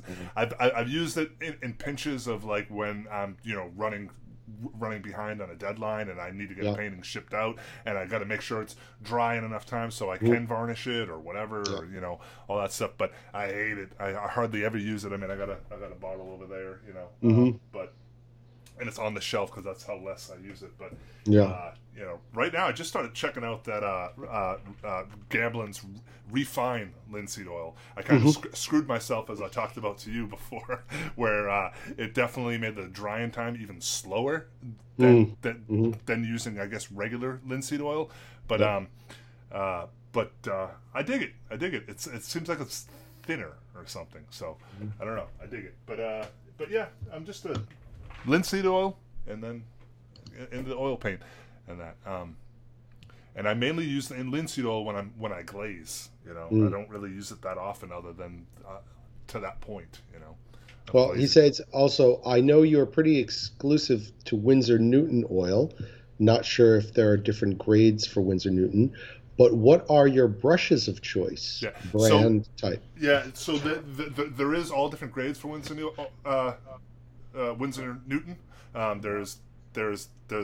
There's a bottom, a middle, and a high end, I guess, or whatever. And that so there is. I use the high end stuff, but I haven't been opposed to using the middle stuff as well. And also, if I can't find a color in Winsor Newton, then I jump over to Gamblin. And for instance, my titanium white right now is a Gamblin too, because last time I went to go buy titanium white, they didn't have it in Winsor Newton. But it's very, very similar paint structure of moving around. It feels the same. Brushes. The brushes thing is fucking crazy and funny, and not funny because I'm not happy about it. But Dick Blick stopped carrying the brushes that I've been using. Yeah, you were talking about this. Yeah, so for the last 20, my whole life I found these brushes when I was in college, and I've been using them ever since. So that was 1992, so Robert Simons is what I use, and white sable and synthetic, so it's not real hair, not hurting any animals. But I love them. I'm gonna have to start trying to order them online, or figure out another place that I can get them. I've tried a bunch of other brushes since then. I just found some 3-packs that Dick Blick had hidden away last week. I bought all of those last time I was there. Which some of the brushes they're not even brushes that I would normally probably use, but I said fuck it, I might as well grab the last of what they had. But yeah, so I'm gonna have to start trying to buy brushes online, I guess. But yeah, anyways, Robert Simons White Sable Synthetic is what I gotta look out next time I'm at Dick Blick here in Boston, see if they have any. Yeah, because the woman said to me at Dick Blick, she said, one of the women said that they were having a lot of trouble filling their orders for some reason whenever they would order them. So they just said, fuck it, we're not going to work with them anymore. So that has me nervous, because I'm like, well, if I order them online, am I going to get them or am I not going to get them? Yeah, if they can't get them. But I hate, I've never done it because I don't want to order brushes online because I get so nervous, because I'm one of those people that you inspect them before you buy them, because you want to make sure that one hair is not bent off. Yeah. Brushes are they're anywhere from $8 to $25, so it's they're expensive. It's like buying pants online. Yeah, exactly. So many times they're just none of them ever fit. Yeah, and then you're fucked. And I'm fucked. Yeah. Story of my life. No. Well, Jeff, there you go. There you go, Jeff. Thanks, Jeff. Thank you, Jeff. Is Jeff a first timer? It's the first time for Jeff. Awesome. Send us more questions, Jeff. Yeah. Hey, wait. We were supposed to have a theme song for Dave Maloney, by the way. We still might. I know. Yeah, that's right. Dave, this ain't live. This ain't live. Yeah. Is this live? Is this thing on? Hello. All right. Check. Testing. All right, I think we got one more question. Victoria? If you can believe it. No. Oh, no Victoria. This one is from Eva. Eva Nikunen. I didn't even know we had this one. This must have come in. This came in May 31st. This came in yesterday. Awesome. So we got another one from Eva Nikunin. I don't know where you're hailing from, Eva. I think by her picture, it looks like she's painting a painting. So Eva is a painter. Eva says, "Hi guys, thank you so much for the podcast. You are welcome. It's just the kind of art podcast I've been longing for. I like to listen while I'm painting. Well, are you painting right now? Eva's got a question. Her question is, if you could time travel to any artist's studio and watch them paint, try out their materials and hang out, who would it be? Huh. I don't know, man. Fuck. I don't. It seems I don't so invasive. I mean, painter wise, it would like instantly. I guess it'd have to be Sargent. I would love to watch Sargent studio. Yeah. Yeah. Because I hear these stories where he was like a maniac kind of painter, where he'd like lunge at his fucking canvas, like get really like then walk away from it and get into it. You love his work. You must be like, and you always talk to me about how you want to loosen up. You talk to me so about loosening up, and it's not sometimes as easy as just like loosening. Maybe to watch how this guy's loose. It's got ways of being loose. Yeah. And you may think, I never thought about loosening it like that. Yeah, and just the marks that he makes too, where it's just like what's the difference between the way he's making these marks to make it look like velvet versus silk or whatever. Like, and he really does it, and it's like, and you walk up to them, and his paintings are like fucking. They can be almost abstract when you get close enough to them, because they're just all these marks that are just, and then you walk away from it, you're like, holy shit, that looks just like silk, the drapery and just unbelievable, and the way he captures jewels and necklaces and all that stuff, it's unbelievable. So yeah, he'd definitely be my guy, I guess. Jeez, my guy. Fuck, I don't know, man. I'm thinking, first of all, my favorite artists, and I don't want to go to their studios. I don't know why. Well, yeah, I would only like if I could be like a fly on the wall, like where they didn't know I was there. Yeah, and I'm trying to think what would be the most fun. Like I love Anselm Kiefer, but I've seen like documentaries of Anselm, and his process is so intense. It would unless I'm like creating that work, I don't know if I would have the same excitement about it. Yeah. I get why he likes to do it. I would like to do it, but I know a spectator. I don't know if it'd be as exciting, but I think my answer is going to have to be really pedestrian and basic, because I'm thinking what would be the most fun. And although he's probably one of the most famous artists in the world, and it's like anybody off the street could answer that question, I'm going to say Leonardo da Vinci. Yeah, well, that would be my other guy. Yeah, just the imagination he has, and I can imagine all the inventions that we never heard about, or all the toys, the miniatures and prototypes, and things like that you would get to witness, and just to be around that energy that of his. Like, I would, first of all, I need to understand like Italian. I would want like all that information as well. Because I want to hear his muttering and his nonsensical high energy, like whatever he's like. Yeah, well, thinking out loud. It just instantly gets translated as you as you go there, so it becomes to be English or you instantly know Italian. I want to know Italian. Yeah. I don't want to be all like, I don't want to colonize the guy's studio. I want to understand, but every time he talks, it's just like subtext that comes underneath them. I think he would probably have the most fun studio, outside of like going to like Jim Henson's workshop. I know, yeah. I was gonna say that guy too, but Miyazaki, the Japanese animation studio, the Ghibli studio.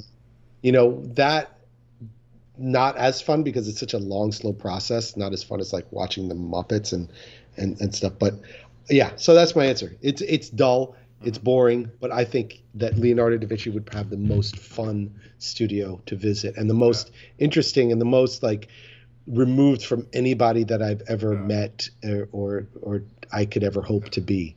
That it would be, it'd be almost more interesting too watching him sketch or watching work out ideas versus watching him paint or something like that. You know what I mean? Where it's like you're seeing him discover these fucking things as he's thinking about them. And well, I like that. I'd like to watch how he moves them, because I would no way. I am in no way, and don't get confused. Let's be clear. I'm in no way comparing myself to this guy at all. But I really would like to see how he functions with multitasking in different mediums, because he's known for so many things individually, but was like a real master at so many different things. I would like to watch how he moves from one thing to the other, how his ideas translate from drawing to sculpture and sculpture to painting and so on and so forth, and what inspires the next move. So I would like a good solid 4 months in his studio with him not knowing I'm there. You know, that would be my dream thing. The end. The end. Goodbye and good night, everybody. Thank you. Now lie back, close your eyes. And sleep. I'm just going to go. Is that it? I'm going to go through some of your drawers. That is it. That's all she wrote. Wow. Well. Boom, boom, boom, boom, boom, boom. Well, that was a lot. That was good. That was really good. That was fun. I love these Q&As. Yeah. Hey, check it out. I found one more question. Oh. Boom. It was in the beginning. I didn't notice it because it was before Scott's and in between Cyril's first one. God. All right, we got one more. Yeah, we didn't do this one. Yeah, he's back. Huh? Who's back? Twisted Bry. Ow! What up? What up, Twister? It's Bryson though, isn't it? It says Bry. Bry? Oh, Bryson, yes. Come on, Bryce. Yeah. Bry. Twisted Bry. Bryson. Bryson's awesome. Twisted Bryson. Okay. Good afternoon, David and David. Hello. I have a few more questions for the podcast. When do you know a piece is finished? When it's on fire. In general, but okay. When do you know when a piece is finished? Who had the fire, you or him? I did. Yeah. Well, honestly, for me, it's never finished. I know a piece is finished is when it's got to go out the door because it's going to be either exhibited or it's time to move on. You're done with it. Yeah, when you're done. But I mean, it's never finished though. I always look at things. I can go, I could definitely put more into potential. That. Sure, but some works. Yeah, everything's got just potential. Like fucking done. Yeah. You know, some things are done. Some things are done. Sometimes I don't know. Sometimes it just. I guess when you're over it, right? Yeah, when that thought is you're finished with that thought, you're moving on. Yeah. You know, then you know it's finished. Or like you said, when the fucking the clock runs out and you got to get it out there. Also, but we feel it. We've talked about this before. Like you've literally exhibited paint, and I've done it before too. Where you've exhibited a painting, and then you getting it back, you know, and then you work on it again. Yeah. Well, that's the thing about painting or art in general for me is it's very. I don't like separating it from everything else that I find interesting in life, like dreams, for instance. When you wake up from a dream, it's not because the dream's finished. You wake up. You just happen to wake up. If you kept dreaming, your dream would have kept going. Yeah. But that's how your dream ended, like this. Oh, did it? Maybe that wasn't really the ending. I don't know. Maybe we're in the dream right now. Oh, fuck, man. Ow! Light it up. Fuck yeah. I'm gonna take. Listen, but you know what I mean. It's like, it's. I don't know. I think they put it way. All right. Next question. I put a little bit too much importance on the idea of the painting and art itself. Like it's who cares? It's like it's done. The thought is processed and finished. Move on. Okay, moving on. In general, but also next part of the question. But in general, but also when you're up against the line, do you have to call it finished or miss the deadline? Oh no, you got to call. Well, I mean, it depends how unfinished it is. I mean, if it's like literally not, it's an underpainting. I mean, if it's an underpainting and not what your intentions were, then you got to miss the deadline. But you should never miss the deadline. You should never don't miss the deadline. Yeah, you just. There's two things. If you're balancing between missing a deadline and being able to stand behind your work, okay. First of all, you never should have accepted that deadline. You got to know what you're capable of. because if you can't stand behind your work, don't fucking send it. If you send it, and that's like, then you're fucking yourself. Yeah. You're selling yourself short, and it's a stupid move. Yeah. What do you do with the pieces that aren't working? Do you abandon ship, or do you try to power through and hope the piece turns out? We've talked about this before. You know, you sometimes you abandon and you set to flame, or you just or else if you sandblast that shit. Exactly. If you keep picking that scab, you're never ever gonna heal. It's never going to work. If there's some paintings, it's the same way you'll know when a painting's finished. You know because you feel it. You just know. It's an intuition. It's a gut, and that's all you have to go by because it's you. It's your work. What the fuck? You don't have anybody to explain anything to. Yeah, but it's the same thing. Like nothing. If you know a piece isn't working, like you know it, and you're just phoning it in, and you're just fucking doing it because of whatever. Yeah. You like to save the panel, or you've already spent so much time in it. Just fucking eat it. Sandpaper, baby. Yeah. Paint it with a fucking seeder. Take some white paint and a roller and just go over that shit and start over again. If it's fucking a thorn in your side, you kill it. If you feel like the challenge has not yet fully been met and you could do it, then you keep powering through, like you said. But for the most part, I give myself like 2 or 3 tries. If you have to turn your painting around because you fucking hate it, then it's time to kill it. Yeah. Yeah. Just kill it. Yeah. If it's not worth it, it's not worth the fucking aggravation. Mm-hmm. You know, make a new painting. Get rid of it. And don't make the pile. I mean, there's some things where it is funny to go back and you look and you go, oh wow, I forgot about that. I fucking how much I still hate it. But it's funny to see again or whatever. But don't make a pile because then you just got a lot of shit in your studio that's taking up room, like I do right now. Yeah, practice what you preach, Zupakis. Yeah, I know. I got to get rid of all that shit. I've got a pile too. Yeah. Hey, but just start a new one. I mean, you approach a new one exactly the same one you did the other one. It's going to come out different and better. Mm-hmm. Whatever, man. Every painting you make doesn't have to be a good fucking painting. No, and that's the other thing too, is that this thing should be an adventure of growth, and so it's like you're constantly, a lot of times when you don't like a painting, it possibly is because you're trying something new and you're experimenting in that, or you're doing you're repeating yourself, and it's a mediocre and mundane. Yeah, that's also boring. Mm-hmm. And you're probably boring yourself. You don't even know it. You bore. No.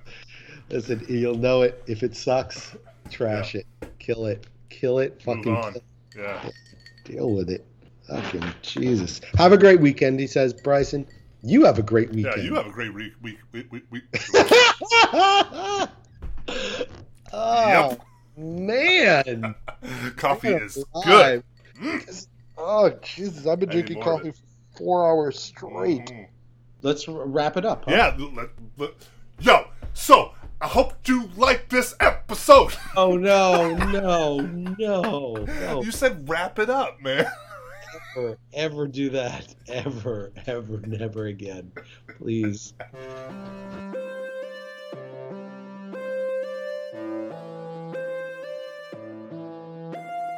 Take it away. All right, take it away, Zupakis. No, you take it away. All right, I'm taking it away. Take it on a trip. Take it away, Zupakis. All right. Thank you, everybody, for tuning in to another week of Give Me Babble.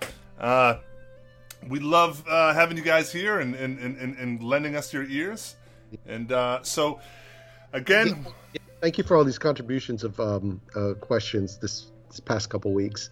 Please keep them coming. It really helps us find some direction. Yeah.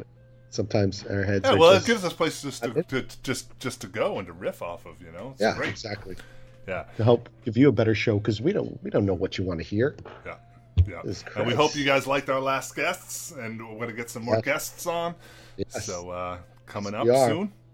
We don't know who, but somebody will. Yeah, we got a bunch of people that we can get on, so. Got in the pipe. Reaching out. So, and again, please, if you're here for the first time, this is hot bombs in my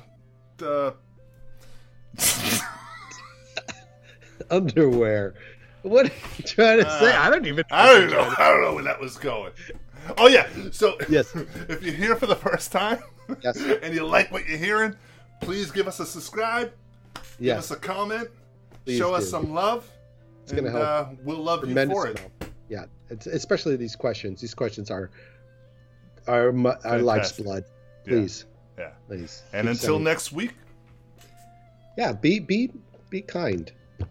For fuck's sake, be nice to each other. And we love you. Thanks for listening. Bye. Bye.